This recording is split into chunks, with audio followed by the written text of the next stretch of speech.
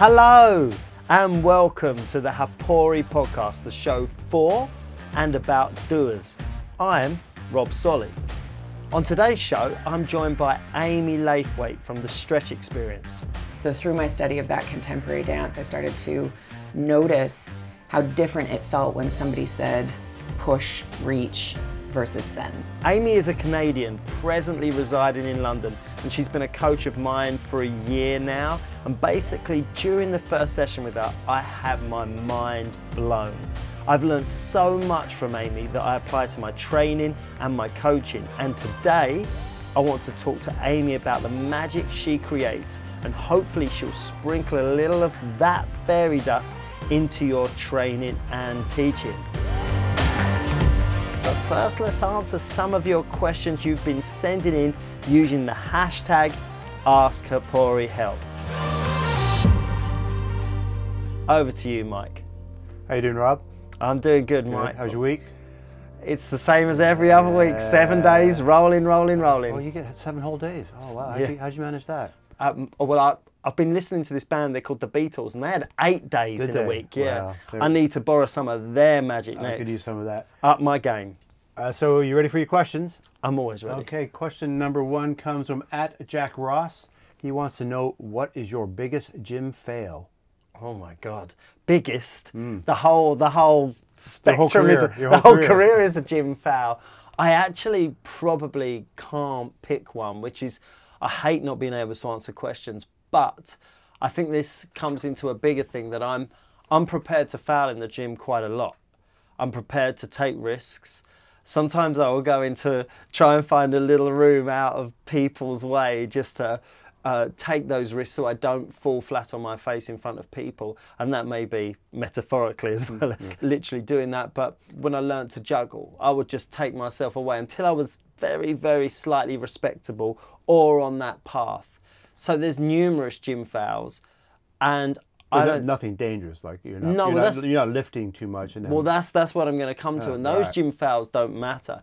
Gym fouls that get you injured, they matter. And pride and ego can come into that. And I think it's really worth bringing in a great trainer called Eddie Cohen. And many people consider Eddie Cohen the greatest powerlifter of all time.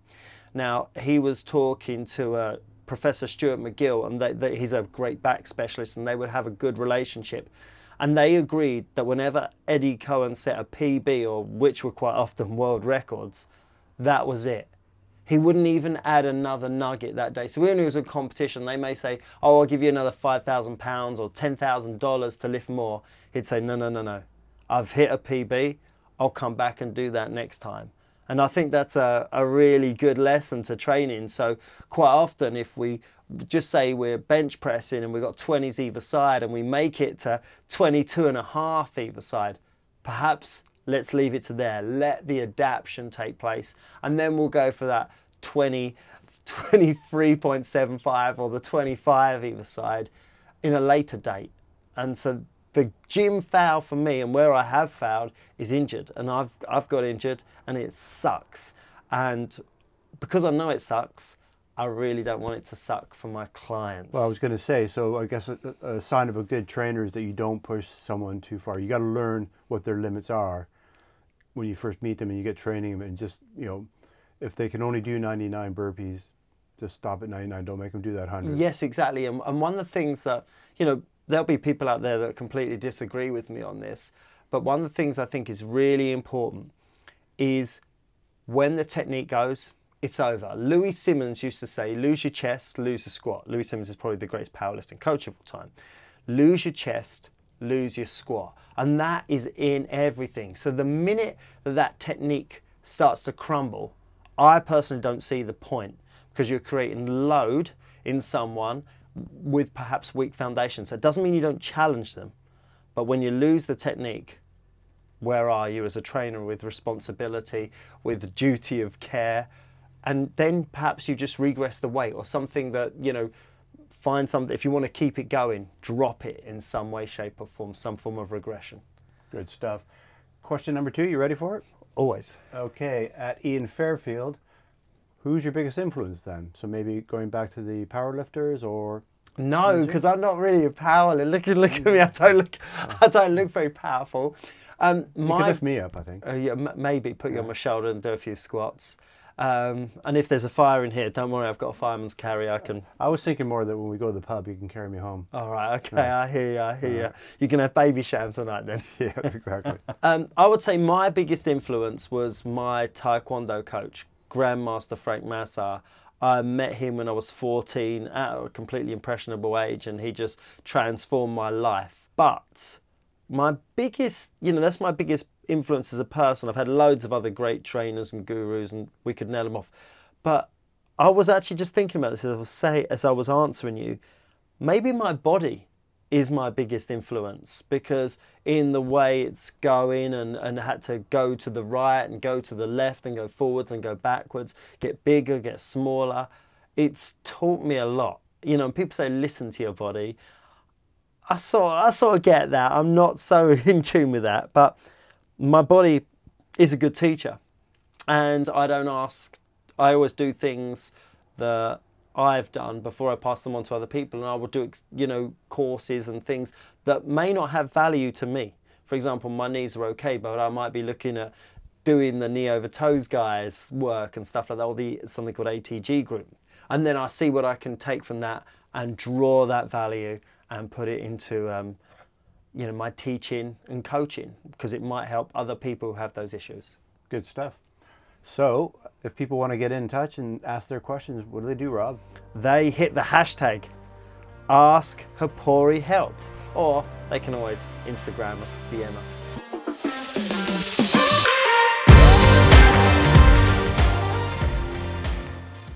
This podcast was brought to you by the Hapori Coach app. If you're a personal trainer, then you know that time is money. That's why the Hapori Coach app was created, to help coaches manage their businesses better and to support growth and longevity. The platform makes it easy to onboard and train clients, manage your sessions, keep track of finances, and take automated digital payments. Plus, your clients will love it, as they get their own app to accompany their training with you, tools to track their progress, and an easy, seamless way to help them manage their bookings. So if you're looking for a way to take your personal training business to the next level, then Hapori Coach is the perfect solution. Check them out at www.hapori.com and enter promo code PODCAST50 to get a 30-day free trial, 50% off your first year, and 10 completely free, professionally designed health and fitness ebooks to send out to clients and prospects. That's some serious value there. So go get over to hapori.com today.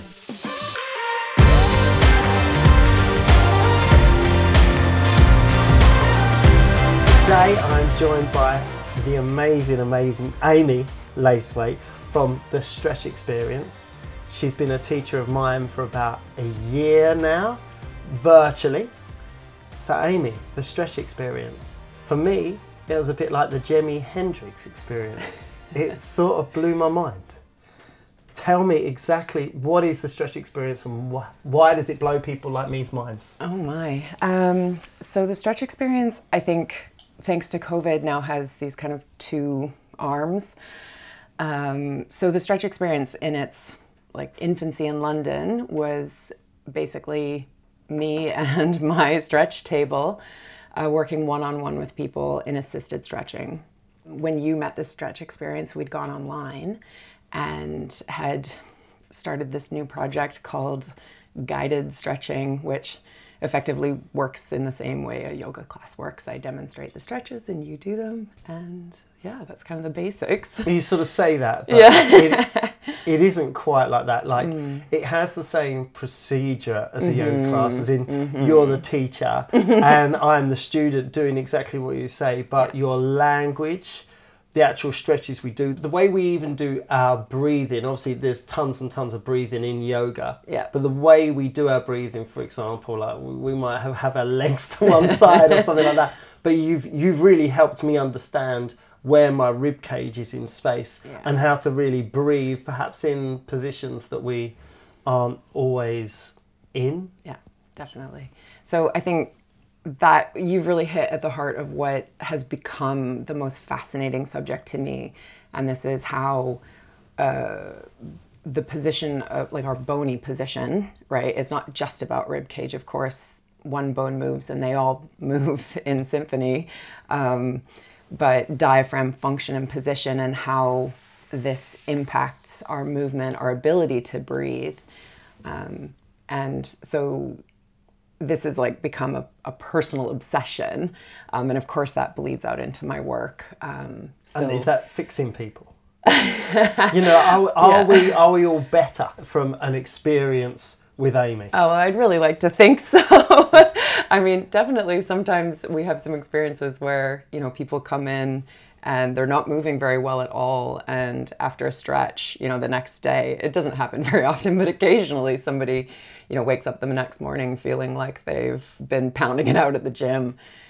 So the response from assisted stretching can be, there's a huge spectrum of how you can feel after a stretch, but generally speaking, the goal is always to improve mobility and improve embodiment.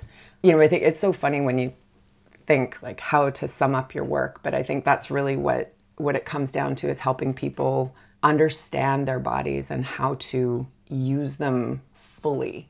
And that comes right down to, are you aware that you're not actually exhaling? And that's something that can be improved in just about everybody we meet.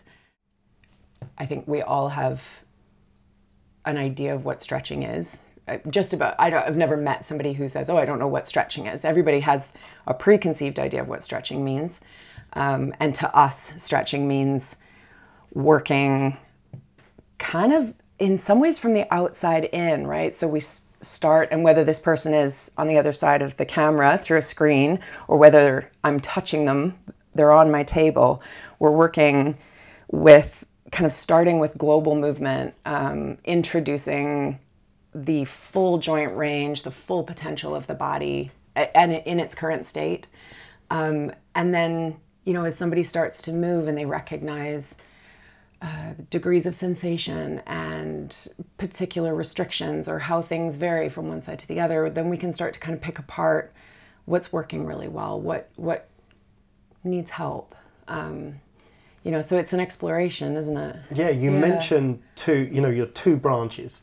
So we've all got that idea of the yoga kind of sense. It's not yoga, but we've got that idea, like we worked virtually. So can you tell me a little bit more about assisted stretching? Yeah. You said to me once about everyone needs a little bit of decompression. Oh yeah. And tell me about it. Yeah. I'm a very compressed person. I need a lot of there's a lot of space to find in this body. And you helped me find it. So what led you to, what in your history, in your backstory led you to sort of assisting people to stretch? And if you could, just a sentence on what assisting stretching is.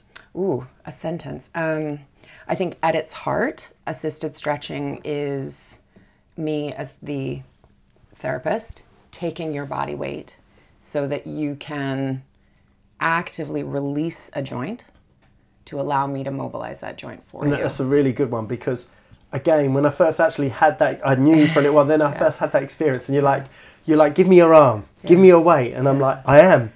And then you're like, no, give it to me more. And then you reached out your own arm and let me hold that. And I was like, it felt like I was carrying like a weight bar or something. You can give me your weight really easily, but I couldn't give you my weight. Yeah. So I think that for us, in our brand of assisted stretch, that is, I think, what makes us really different, is taking the time to teach people how to do what I've just started calling this active release. I don't know if anybody else has TM'd that or not, but it's a way of describing what we need you to do, which is to very consciously make the decision to deactivate around a joint and around a specific joint. So of course, because you're lying down, you can actually let go of just about everything at once. But we want you to really zero in on the joint that we're mobilizing. And what that does is force you to focus very, very deeply. And I think that's where, when you look at kind of what is it that we're actually doing, I think we're teaching people how to relax. Yeah. We don't know how to relax. Well, Guilty. Yeah, Totally. You know. I think it's funny. I mentioned this in one of my posts recently about like, don't you find it really stressful when somebody says to you, relax? And you're like, it's a how?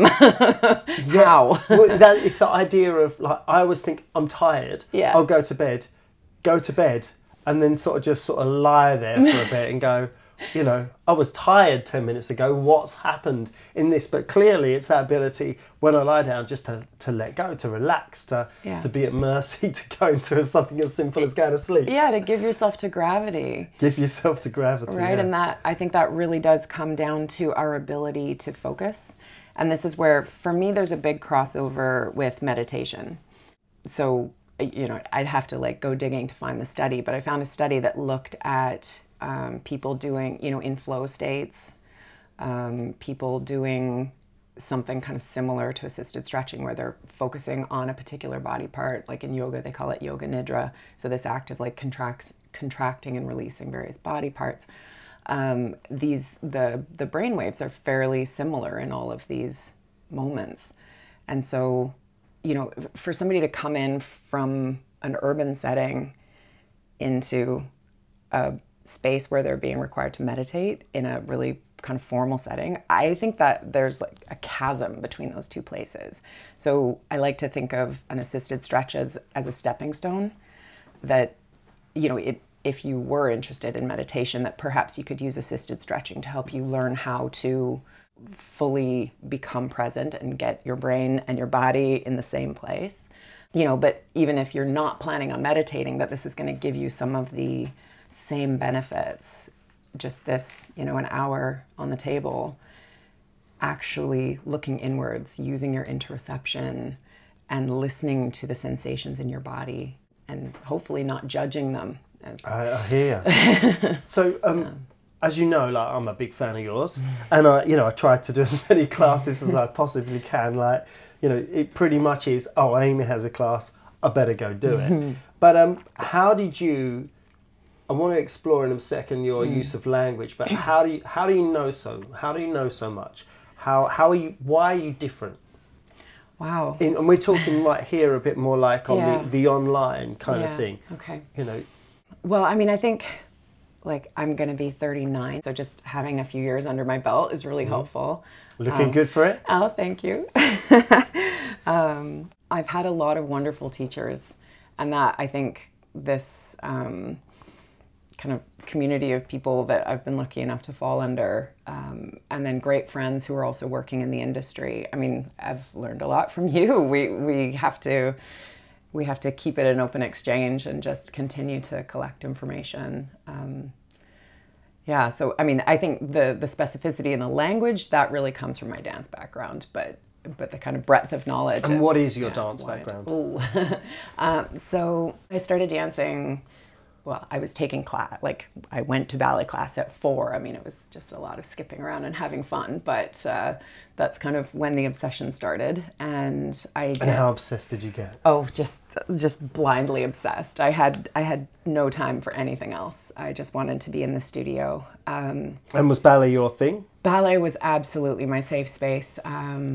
Jazz, like I always enjoyed the other disciplines, but I think ballet was just like the intensity of it. I was just obsessed by, and there was something really, I honestly don't know what it was that caught me about the classical work. I think partly that was my teacher. I had the right teacher. I was in the right school. I was in a small kind of conservatory style school. And it's funny you say that because to bring this back to me. And I started, I was just like, I'd seen the Karate Kid and all that malarkey and probably lost a few too many fights at school. And when I started karate, I was the most enthusiastic in the room. But it wasn't until I found the right teacher to channel the energy that I had that I really kicked on. I was a headless chicken before that.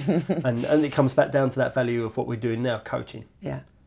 It matters. It matters so much that the vibe is right. And that's why I'm so excited about like growing what we're doing at the Stretch Experience, that, I have a wonderful kind of team that's starting to grow. And We've got people who are working with a couple of stretch therapists now, and it's so interesting to hear them talk about the different kind of vibe and flow in our work. It's all the same work, but it feels very different with different hands. And that's just, I guess that's the beauty of life, isn't it? It's the... And we mentioned language, and you mentioned language. Yeah.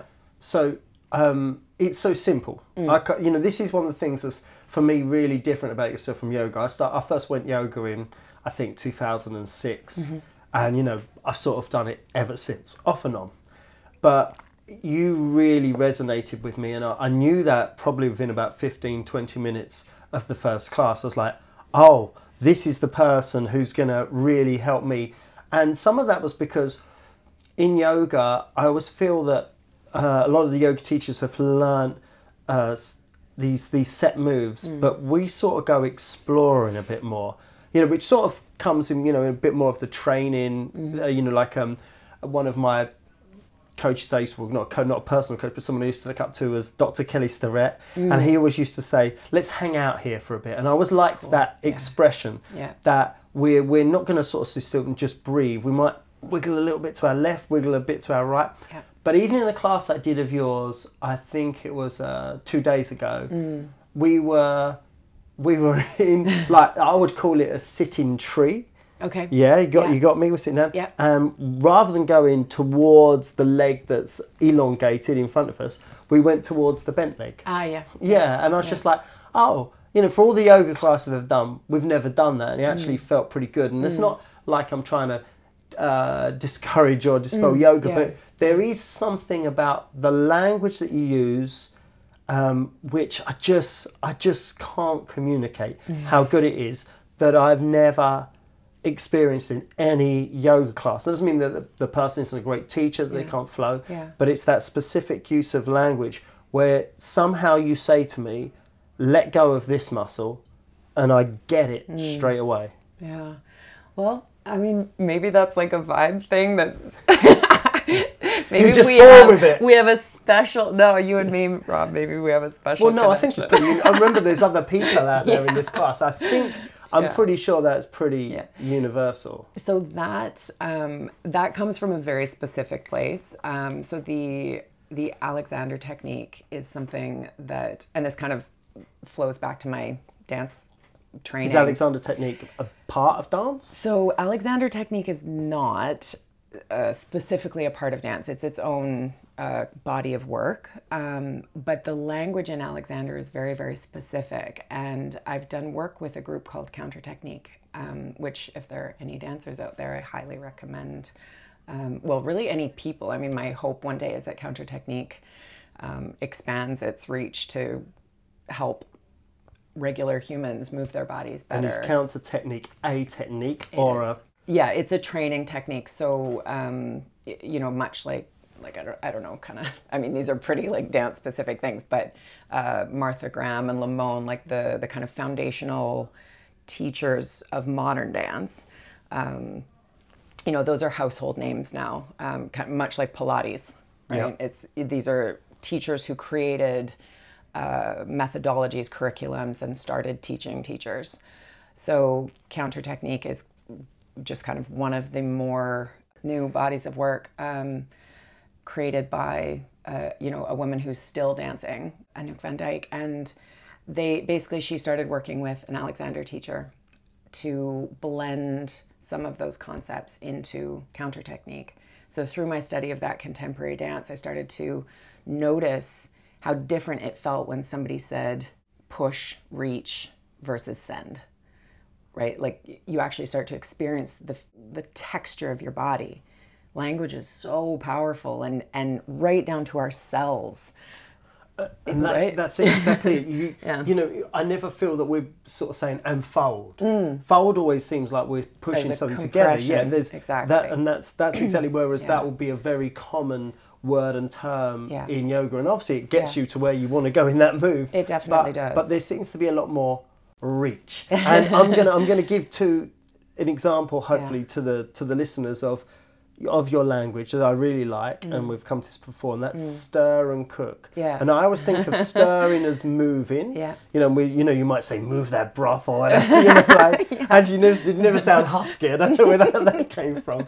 But cook sort of means, okay, we're going to spend a bit of time here. Yeah. And you know, it never feels like you've planned those words. It just feels like that they've come out. And I suppose what I'm trying to like communicate here to the ether is that language is a really powerful tool, and if you can say the right things to people in the training environment, you can get a lot more, and they can feel a lot more connection and investment in you. Absolutely. And I think that comes to cueing, right? Like if I said to you, squeeze it versus sense it, right? What that very specific language, you know, I'd like to think that there aren't any like words that you would never, ever, ever, ever use, right? We've got a multitude you don't really of choices. use technical words. No, and that's an interesting one.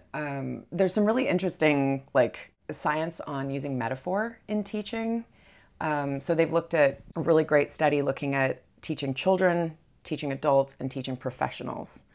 So if you're teaching a group of professionals, this study would encourage you to avoid the use of metaphors.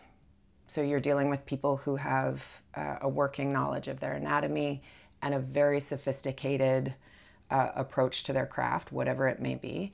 That person isn't going to respond as well to a metaphor. Whereas children and then adult learners, they tend to get a lot out of metaphors just because of where they are in the learning, right? They don't have that very specific idea. Kids in particular are so much more creative, so a metaphor won't be such a barrier. So I think just given my audience is mostly people who sit at desks all day doing other things, and then they come and they just want to move and feel, that the use of metaphor and staying away from technical stuff that is kind of alienating is, I think, just a more fun way to work. And it is, and I really, really, really enjoy it. And I just feel like a lot of people would say, hey, right, how are you? Let's get going. But you sort of say, hey, how are you? This is what we're going to work on today. I want you to understand this. So even though the rest of the language for the session is completely normal and anybody can walk straight in and get it, at the beginning you're giving us priceless nuggets of knowledge that when I'm doing these stretches 15 minutes later, because obviously you're not in the room, I can go, oh yeah, it's that. And you might refer back to, do you remember that little diagram? The buttocks were serrated this way or whatever, and this is where your pelvis is, your ribs are in space. We've looked at them top down, all these turned it all around. Where did that come from? Again, that harkens back to my dance training. So I went through a great program as a teenager. And, I can remember my teacher talking about muscles, and we would look at diagrams and all this stuff, but maybe it's where your head's at, right? When you're a kid, you just want to like crack on, use some of my adopted language. You just want to do it. You don't want to talk about it. And then you turn 20 and your body starts to fall apart on you. And you realize that you really need to is that personal understand experience? More. That is personal experience. Well, really for me, it was like 14 when I started to have pain. 14? Yeah. That's very young. Yeah, it was very... Is there an actual background to that? Was it just too much dance, or did you have anything sort of anatomically? I was training a lot, and I think... as like my scans would show, I have apparently an abnormally narrow spinal canal. So when I got a little herniation, it was causing a lot of nerve problems. Whereas the surgeon said, "Oh, this on somebody else they wouldn't have even noticed it." But it was just a combination of that, like little anatomical. Where did that leave your dance?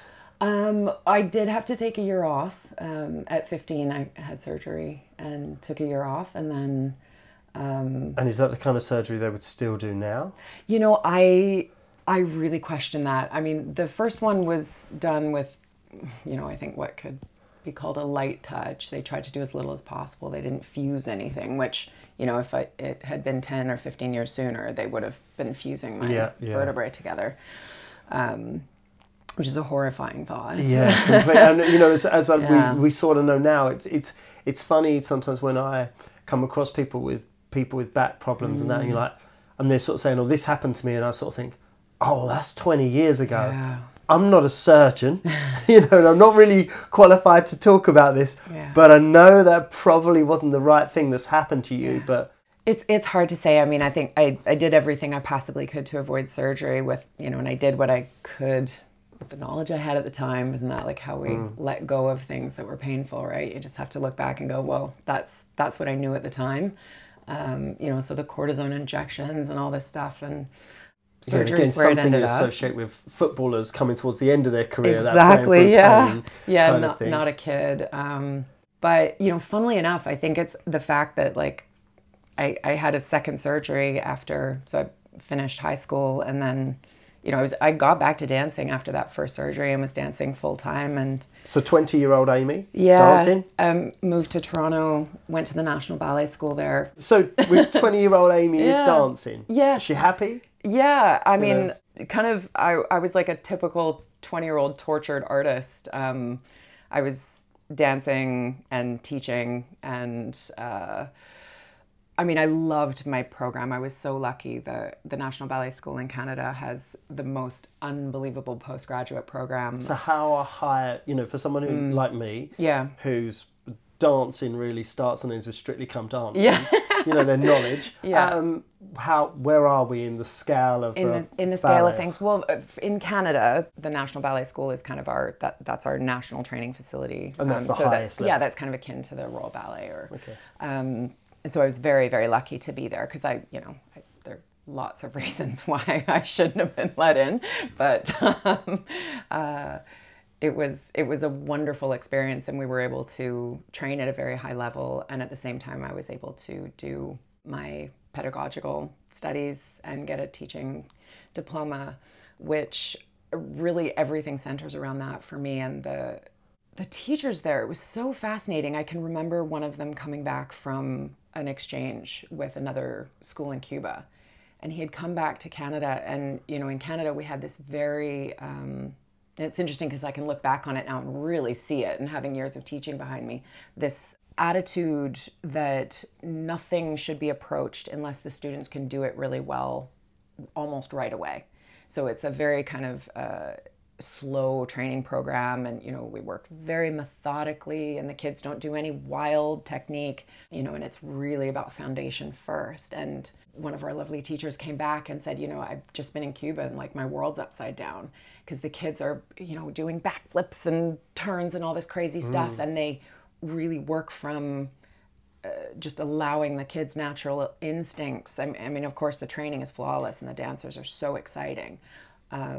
And it's very athletic. What I know about Cuba is a very athletic, particularly at that child level. Oh, yeah. They're wrestling, they're boxing, they are the tumblers. They're so embodied. Yeah. So embodied. And it was just very interesting to see him coming back, wondering if any of that could be implemented in Canada, where I think, attitude, and, when you talk about coaching and teaching people, like even my transition from Canada to England has been really interesting.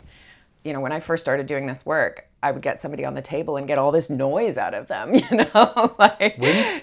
Good noises. All right. Happy noises. On their tummy. Happy noises. You would say the Canadian people more reserved? No. No. Oh, no. Unhappy noises. No, what I mean is that, like, I was getting expression from people just without having to kind of draw it out of them.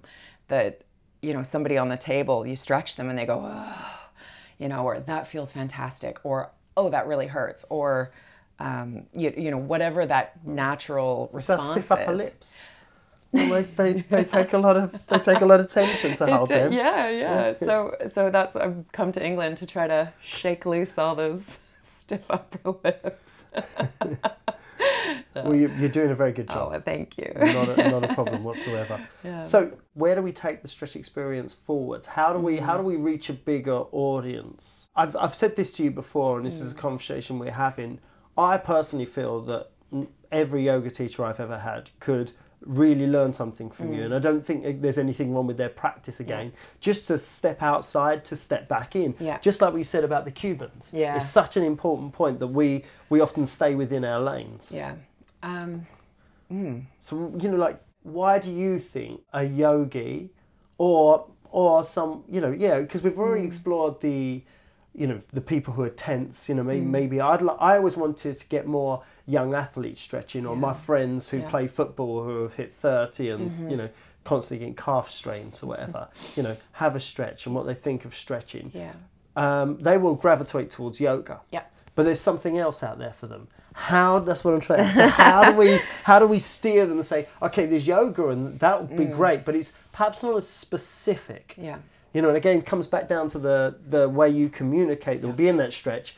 That I wish we had a little video here, and I could just sort of say, you don't know how many times I've done, whether that be internal rotation of the femur, and then you will just say push it out a little bit. No one's ever said that to me, and like when I've then given that to people, they're like, oh, this feels great. I'm like, I know. Yeah. Why don't we know this? Yeah. So why don't we know this? And how do we get them to know it? I think yoga is fascinating, and it's something that, when there's a little bit more, I've got a lot of things to study that are kind of next for me, but at some point I'd really love to do a full yoga teacher training just to understand more about the practice. So just to your point of like, you've taken that internal rotation, it's the exploration of where to go from there and what to do, as opposed to just sitting in that position. Stir and cook. Stir and cook, baby. Stir and cook. It's my obsession with food, Rob. I just always want to be stirring and cooking. Somebody who's gravitating to yoga because they need to get more flexible. I mean, this is a little bit scary to say this, hoping that it won't be, I'm just hoping this won't be taken in the wrong light. And anybody who really disagrees with me, I'd love to have a conversation about this. But personally, I think if somebody's experiencing pain, and they're not already doing yoga because they love doing yoga. I mean, yoga classes are beautiful. They feel fantastic. But let's say you're a footballer and you're getting ankle strains, calf strains, that to head for a yoga class, you're not going to find a yoga class that covers any functional anatomy. You need to understand how that joint works. You need to understand the force transfer, how that fascia through the back of the lower leg is responding to and responds to other parts of the body. You need some information, and you need quite specific targeted stretching. So people only have so much time. So you're going to go to yoga class and stretch everything. And that's exactly, I think it's on people. There's nothing wrong with yoga, and I think this is where what we're trying to say is nothing. I do yoga, so I would be crazy to sort of like go, but it's us. It's us as the public going, oh, I've got an injury, oh, I've got this, oh, I'm getting older. Where do I go? I go to stretch that, I go to yoga. Yeah. Yoga doesn't advertise that it will do these things. No. And really, here's the bit that I wonder whether this will be controversial or not. I think if like yoga versus stretching could be clarified for people, and I could kind of put the general population into two groups. We've got our slightly hypermobile people. They would be a better category of people to put into yoga class to help them stabilize and strengthen. Very true, a lot of isometrics. Right? That I think a lot of the yoga poses, like if you think about your downward dog, for instance, for me, that's a rest. That's my chance. But it is in classes in right? yoga, That's, well, as I understand know how. Like, and then for ages, and they say to me, this is rest. I'm like, are you kidding me? Yeah. So this is information that I have picked up from being in yoga classes. So I'm learning this as a student from, I've heard it from enough teachers that I feel comfortable saying, I'm pretty certain that downward dog is approached as a rest. And if you can confirm that, I think I feel safe enough going on that. Right. So that would be my litmus test to somebody trying to decide whether or not to do yoga, is if that position isn't a rest for you, that there's probably some preliminary stuff that you could do first that would mean that when you get to yoga class, you'll have a good time and it'll be a lot more effective. Yeah. Yeah, I always found like, this is... I'm expecting like a crowd outside. Not at all, because I know loads of great yoga teachers and they're awesome, and I would recommend people to them, and I go to them, and so it's awesome thing. I think sometimes it's just our associations with things. Mm-hmm. For example, I would often turn up early at yoga to have a stretch, because there's certain things at the beginning of the flows where like my lower back, touching my toes, is my lower back just doesn't want to move. Yeah. So I would go and warm up, and people they're sort of waiting for the class to start. Yeah. And again, that's not on the teachers. The teachers were always like, love that you warm up. Yes. And move and that. But everyone else would be looking at me going, what's this daft ass doing? Yeah. Well, I think this for me, I think with my background, the concept of like linear movement, that's the classical form. It's all about geometry. And there are certain pathways that you follow and certain pathways that you don't. When I teach a stretch class, this like desire to help people explore a full joint range, to like fill in all those blanks. If I think about my arm as a flashlight, that I would want to move it through a range of motion where I have illuminated every corner of this room and allowed that joint to move independently, and then also with all of its counterparts to allow the whole chain to move. And this, I think, is something that there just isn't space for that in a yoga class, right? Yeah, and it's not just, it's funny. Forward, sideways. I've obviously brought the yoga reference in, I've referenced it a lot of times, but it's also very true of when I do gymnastic training, gymnastic classes. They're all this is what I'm really trying to communicate, and I hope I'm getting across is, it is, from my point of view, who's been around training since I was 13, there is something quite unique, new and fresh to what you do. For example, as you were just sort of swinging your arm in the room, if we were to swing our arm in like we do in a handstand class and gymnastics for handstand class prep, it's nothing like how you do it. You're sort of like really dropping the shoulder, try and touch the floor. Yeah. So there's not just an arm swing, we've got the scapula going up and down, and I remember you saying, rub the wall. All these come and lean on the wall. Yeah. Honestly, what you do is brilliant, and I hope that we're trying to explore and just communicate some of that amazing stuff, because unless it's called the experience. It is called the experience. You've got to experience it. You've got nothing. Anyway, so let's ask a really important question. Oh God, okay. When you're training, if you was to pick one tune, that tune to work out to, you need that little bit of inspiration, Amy. Yeah. What's that song? It's Missy Elliott, Lose Control. Missy Elliott, Lose Control. So Mike, if we can add that to our playlist, please. Missy Elliott, Lose Control. That's Amy. Put that on. You start doing star jumps. Just lose control, baby. Yeah. I hear you. And is there a film that you like to watch? Ooh, yes. I very recently watched Dead Poet Society for the first time ever. I have realized my penchant for, I guess, slightly vintage films. Yeah. What's that vintage? I remember going to cinema to see that. Isn't it vintage? I don't know. It's the 90s, isn't it? I know. I met Robin Williams one day when I was 11. I think I was 11 years old, and he was filming Jumanji down the street from my house. Oh my God. And Jumanji is like people around me right? love Jumanji. I've actually never seen it. Put it out there. I've seen the remake. Oh no! But I knew that you were going to say Dead Poet Society. Hence why we're recording this in a lovely library. I thought, it's perfect. Let's have some philosophy, kind of thing. Yeah. But how was Robbie Williams? Did you shake his hand? He gave me a hug. He gave you a hug. Even better. One up. Yeah. He was walking down the street with the crew carrying a ladder, singing "Hi ho, hi ho," and my friends and I went over and asked for a picture, and he put his arms around us. He always. He always comes across just like, that if someone could be the best uncle ever, or your granddad, maybe your dad, I don't know, he's one of those people that just, wow, what a huge person. heart. So, big loss. Amy, please tell us your socials, where people can actually come see you as well. So we have a lovely studio in SE1. Yeah. Sorry, I was like, it's a Tower Bridge. Thank you. It's right by Tower Bridge. Yeah, we're at the south end of Tower Bridge, in a lovely little gym there called the Circle Gym and Spa.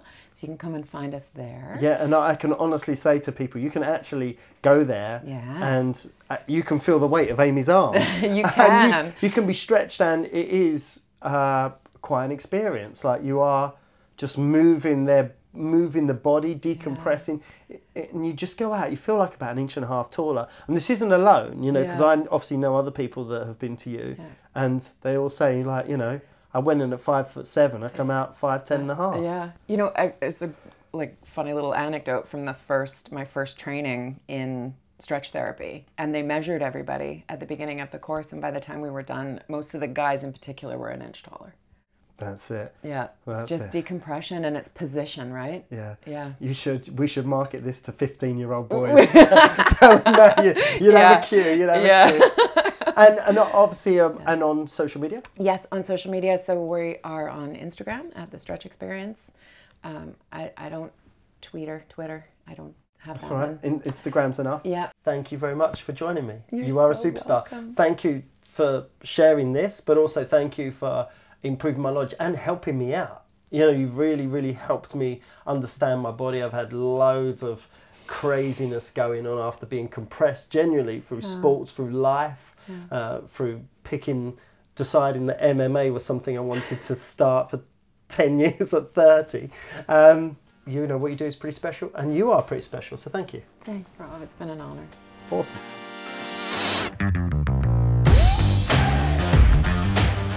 Mike, that's Amy Laithwaite, your fellow countryman, or woman, I should say. How did you think that went? I got a bit homesick there when I heard the accent. Hey? Well, her voice is sweet music to me, and I hope that there was some value in there, because I think the fact that she's actually stretching someone, she's actually taking their weight, and at the same time she's teaching a more traditional stretch, whether that be like a dance stretch or a yoga stretch. She has these two sides which cross over. In my sort of experience, that's a little rarer. Yeah, I was well impressed that she made it into the National Ballet in Canada. She was at the top of the training in Canada. It's quite amazing and then just gave it up to stretch people's arms right now. Yeah, that doesn't surprise me, because that attitude, we talk about doers, that's doing, and she's just applied the discipline. She's applied the discipline and the attitude and the mindset that got her to the Royal Canadian Ballet into being a great trainer, a great coach. And I can't stress this enough to people. She is great. And what do you think is the main takeaway then from that chat? That crossing over. So if we're doing yoga, or we're a dancer doing a stretch class, what can we step outside of that and learn to make yourself better, for yourself and for your students, to make your teaching better? It isn't just a case of, can we feel that stretch? What is it? And I said it a lot in that interview. I asked her a lot, language. The language, somehow she manages to tune in, and I'll be in a stretch and she will just say something that literally gets me another 10% out of that stretch. And that's what we want, maximise the training, maximise the results. And that leads me nicely into Solly's Soliloquy. Practice. Practice is the art of doing something regularly or repeatedly to improve your skill at doing it. It doesn't matter who you are, how talented you may be successful, we've got to practice. So let's take Ronaldo. Practice. LeBron James. Practice. Serena Williams. Practice. Dina Asher Smith. Practice. Presently, I train several successful and popular singers, and they practice their craft religiously to not only stay on top of their game, but to see if they can reach new heights. Embrace the word practice in your training and coaching. So stay focused, aim for quality, and let's go practice. We're gonna take on the world! That's the show. The Hapori podcast was presented by me, Rob Solly, and produced by Me, Mike Hansen, for Pod People Productions. Please like and follow us on your favourite podcast app and tell your friends about it. If you want to follow Amy, on Instagram she's at The Stretch Experience, and you're at Pod People UK. and I'm at Rob_Solly. And Hapori is At Hapori Coach. And Hapori is Maori for Community. Maori for Community. So that's the show, and we will see you soon. Bye.